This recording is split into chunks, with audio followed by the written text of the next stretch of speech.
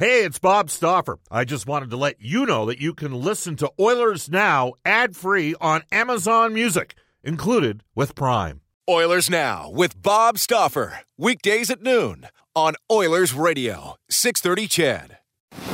We return to Oilers Now with Bob Stauffer. Brought to you by Digitex. Office Equipment Solutions North America wide? Yeah, Digitex does that. Digitex.ca on Oilers Radio, 630 CHED. It is 1:34 in Edmonton. Welcome back, everybody. Bob Stauffer, Brendan Escott with you on Oilers Now. Now that the retail world is starting to reopen, your friends at Brentridge Ford in Wetaskiwin, where cars cost less, are hard at work. The entire inventory has been repriced to make it easier for you to get into your new Ford. Get up to $18,000 off remaining 2019 F-350s. Plus, Mustangs, Escapes, Explorers, and even Rangers are on sale. So let Uncle Milt, Rich, Johnny, and the gang at Brentridge Ford lend a hand by calling 1-877-477-3673 or visit Brentridge.com.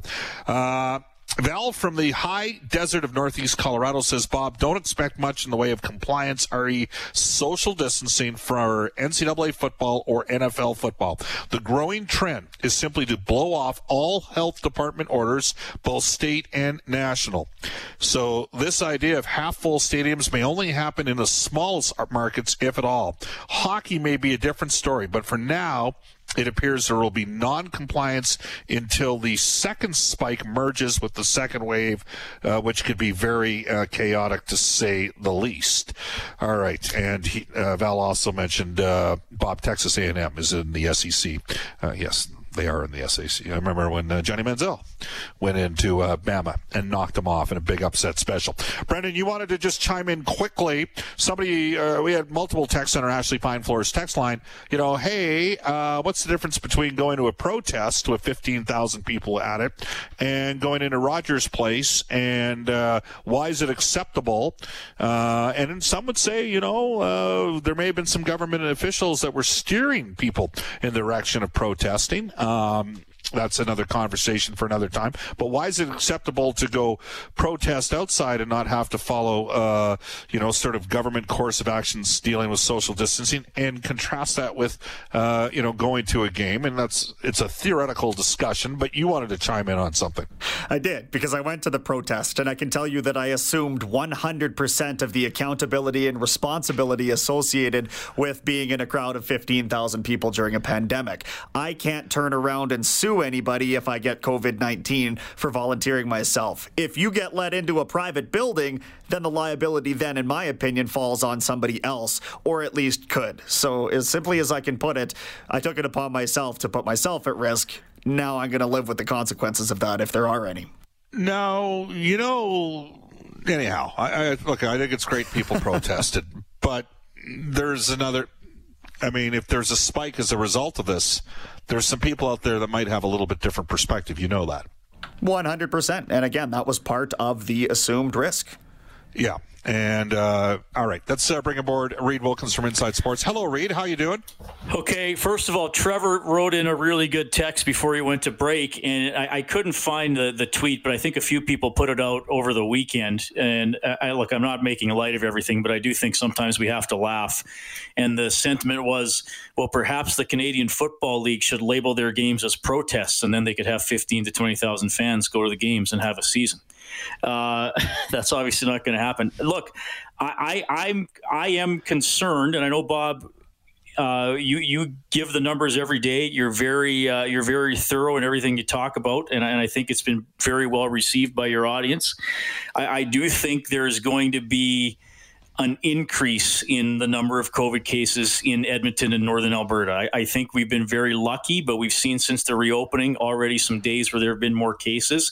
Yep. And I think, and I have no objection to the protest. I have no objection to peaceful assembly and people expressing themselves. But it does worry me, a protest of any sort, when there is this virus out there. It's going to spread to at least some extent. I think that's just common sense. I don't think that's a commentary on anything or pessimism. I think that's just common sense. Is it going to get really bad in Edmonton? Is there going to be something that's going to be labeled an outbreak? I don't know, but I do think probably for the rest of this month, we're probably going to be possibly talking about higher numbers in Edmonton than we were in the last couple of weeks of May. I just think that's inevitable as more people start to mingle and gathering. And I think some of the social distancing precautions people aren't maybe adhering to as much as they were earlier. Reed, just to put things in perspective, between May 16th to May 29th, so 14 days, we had 14 positive tests for COVID. We had 20 positive tests for COVID on Saturday. Right. Okay. And I know, because we had this discussion privately, I said to you, it ain't going to get better than it is right now. Like, we're not going to continue to have days of 0 and 1 and 0, 0, 0, minus 1, minus. Oh, they moved it to a different health zone. Like, it's a 1.2 million person health zone. And I don't want to speak for the government, but the last time I heard Dina Hinshaw talk, she mentioned there were a couple family outings that resulted in a spike in Edmonton, and Edmonton actually had more positive COVID cases than Calgary. As of Thursday, the district that I live in, the health district, is at 2 positive cases in Twin Brooks. It's got 73,000 people living in that health district. But I am concerned, too, we are going to see a spike as well.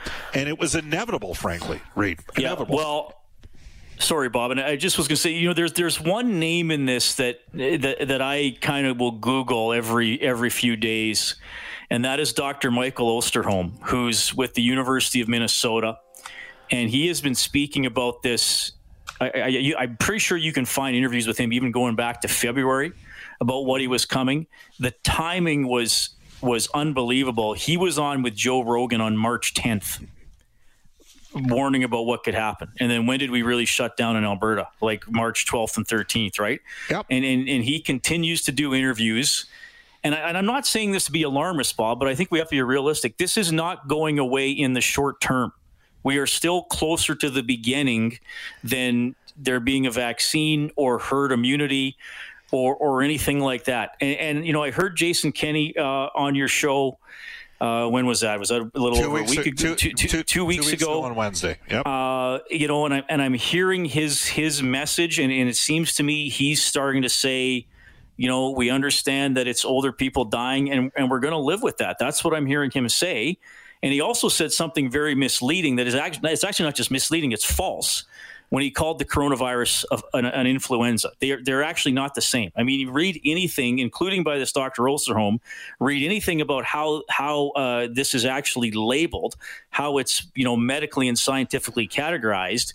It is not an influenza virus. That's a different thing. I mean, it's like saying a tank is a car because they both can transport you from one place to the other. So that's the messaging we're getting from the government. And again, I'm not making a political statement. I'm just reading the words and reading into what our political leaders are telling us. So if we're going to open up, we're going to have more cases, and perhaps that means more fatalities, especially in the older age group. What does this mean for hockey? And I know that's what you want to talk about, Bob. I still think the NHL is going to have a season. I still think they're going to find a way to do it. I don't think that they can have fans, and they can't have fans for probably a long time. I mean, there was a poll put out today by the New York Times. Was it today or yesterday? Anyway, it was in the last couple of days. 511 epidemiologists were polled, and over 60% of them said they would not be comfortable going to a sporting event within the next year. Yeah. 64% said they would not attend a sporting event, a concert, or a play until over a year from now. So that's the attitude towards mass gatherings with people who actually study these viruses for a living. Well, they tend to be very safe, conscious individuals as well. I mean, Reed, I would say this. First of all, people are allowed to have their own opinion. They're allowed to come up with their own opinions. They're allowed to critically think. They're allowed to critically feel. And regarding, I mean, it's interesting. We don't want to go political. I mean, Dr. Henry out in Vancouver is receiving kudos. John Shannon retweeting that piece out from New York Times. It's conveniently not mentioned a lot how little BC's actually tested. That they're at less than half the testing rate of the province of Alberta per capita, which, when Alberta's got 260,000 tests done and BC's at 140,000 tests, and BC has 5 million people and Alberta has 4.3.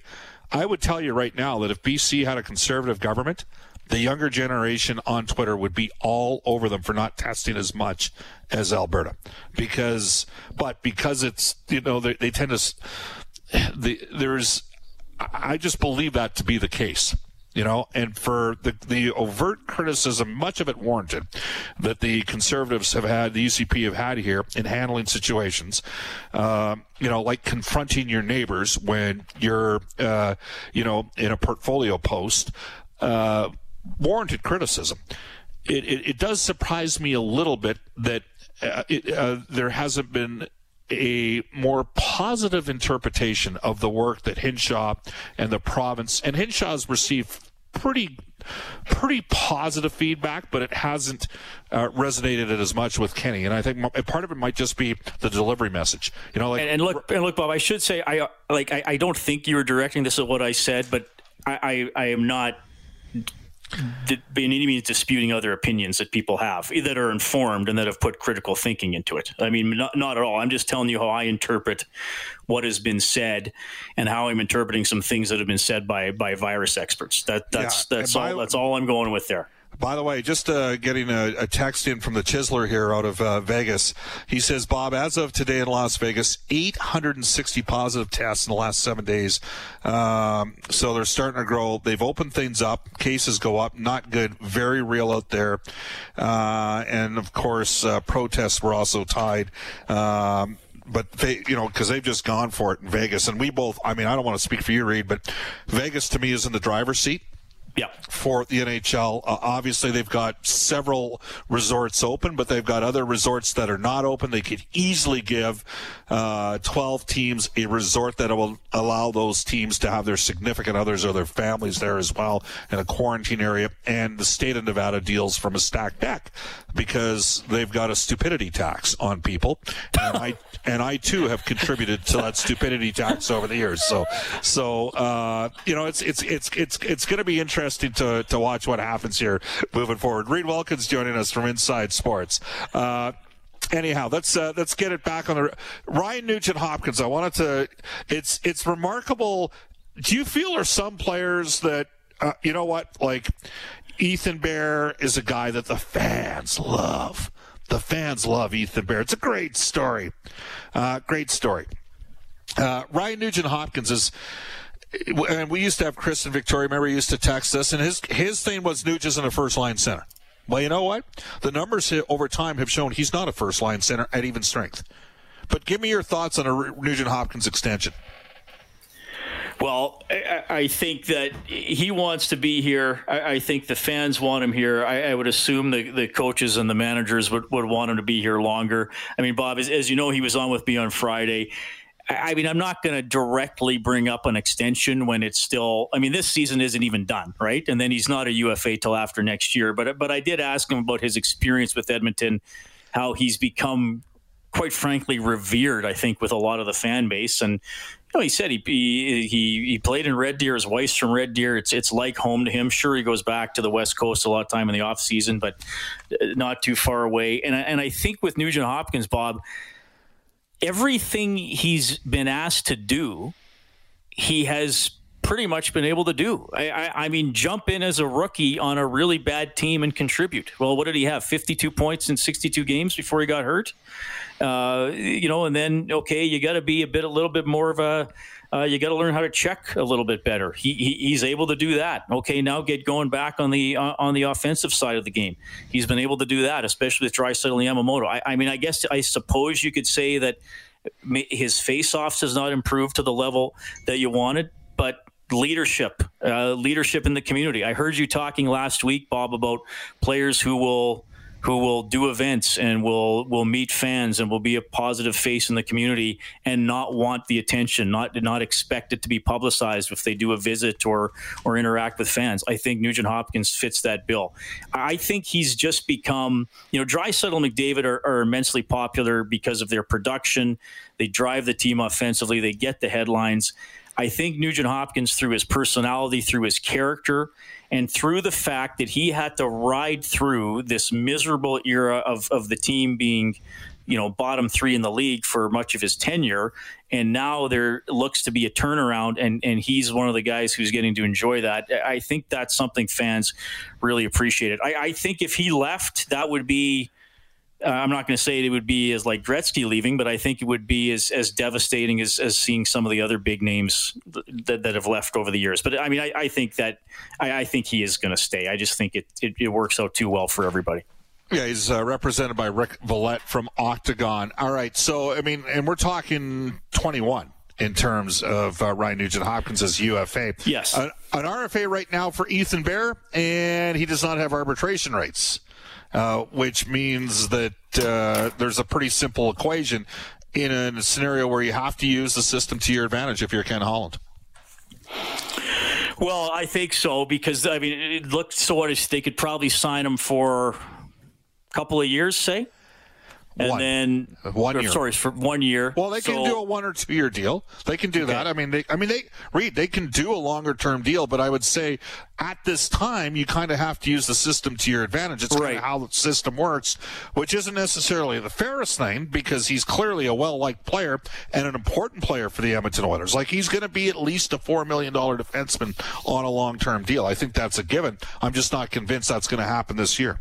No, and I think, okay, so let's say you think it would only be a year, because what if you could get some sort of a bridge done for 2, and then, okay, you see where he goes. Some other contracts are going to be moved along, retired, traded by then, and then you really probably get an idea what is he. I mean, I see him as on the power play, but you're going to have Evan Bouchard pushing for that spot as well to be the right shot guy. So that's a good little bit of competition. I think for Bear is how good of a pure defender is he going to be in terms of being able to stop the cycle, be physical enough in front of the net, win battles down low. Clearly he's good with the puck. He's right up there as one of the best Oilers defensemen in terms of being clever with the puck deep in his own end, making a quick little breakout pass to get the breakout started. He was already very good at that. And just the consistency through a longer season. Like, I would still classify this season as a success for Ethan Bear. Of course, there were some dips along the way where maybe you're not quite used to the grind. A little bit of fatigue sets in. So how is he going to handle all that over the next couple of years? And I do think the Bouchard factor is going to figure into that, because I think there could be some internal competition. Who grabs that, does a better job grabbing that over the next couple of years. I mean, clearly Bouchard projects higher because of where they were drafted, but Bear has a little bit of a head start of actually playing in the league. All right. Great stuff, Reed. What do you got coming tonight on Inside Sports? It's going to be fun tonight. Ron Lowe's going to check in tonight, Bob. It'll be good to talk to the former Oilers goaltender and head coach. And, of course, we'll cover the Canada West U Sports story. Golden Bears head coach, football head coach Chris Morris will give us his thoughts on losing his season. All right. Thanks a lot, Reed. When we come back in Oilers Now, we'll get to this day in Oilers history, and we'll read a text from Brew Crew. Hi, this is Zach Cassian from your Edmonton Oilers, and you're listening to Oilers Now with Bob Stauffer on 630 CHED. 154 in Edmonton. Royal Pizza, pizza, pasta, and so much more. Edmonton owned and operated for over 50 years. And now Royal Pizza is offering curbside pickup and takeout options. For a menu and a list of their 13 Edmonton and area locations, go online at royalpizza.ca or download the Royal Pizza app from the App Store. To this day in Oilers history, here's Brendan Escott. Back in 1983, at the NHL draft, the Oilers take Jeff Bukaboom 19th overall out of the Sioux Greyhounds program, and Esa Tikkanen 80th overall out of Finland. Bukaboom playing parts of 6 seasons in Edmonton between 86 and 91 before he was flipped to the New York Rangers. Tikkanen joined him on the Rangers in a trade 3 years later. Brew Crew, Texas, on our Ashley Fine Floors text line. Bob, the hope is the Oilers go 100% next season after they finish 2019-20. Outdoor with wind and weather is more likely to not get someone sick versus the indoor. That said, I bet the issue will be enter at your own risk to Rogers. The new normal will be what is an acceptable risk. 0 is unlikely, and so we'll need to live with risk. We are likely a year away from a vaccine, says Brew Crew. Do we pause the whole economy for a year? Canada can't afford that. Like we do with the flu or measles or cancer, we accept some risk from Brew Crew. Well, we'll wait and see what happens on that front. Dr. Dina Hinshaw again today at 3 o'clock on the 6:30 CHED afternoons with Jalen Nyla. They'll have ongoing coverage as well on the George Floyd protests. A lot of talk about defunding the police in the wake of George Floyd's death. But that doesn't necessarily mean that you'd be getting rid of police officers altogether. Again, Jalen's got a guest, Dr. Christian Leuprecht, who feels the future of the policing could look like at 2:15. And again, Dr. Dina Hinshaw today at 3 o'clock instead of at 3:30. Reed Wilkins tonight, Inside Sports 7 to 8 after the Global News Hour. Tomorrow's guests, James Neal, Mark Spector, and Drew Remenda. Up next, the Global News Weather Traffic Update with Eileen Bell.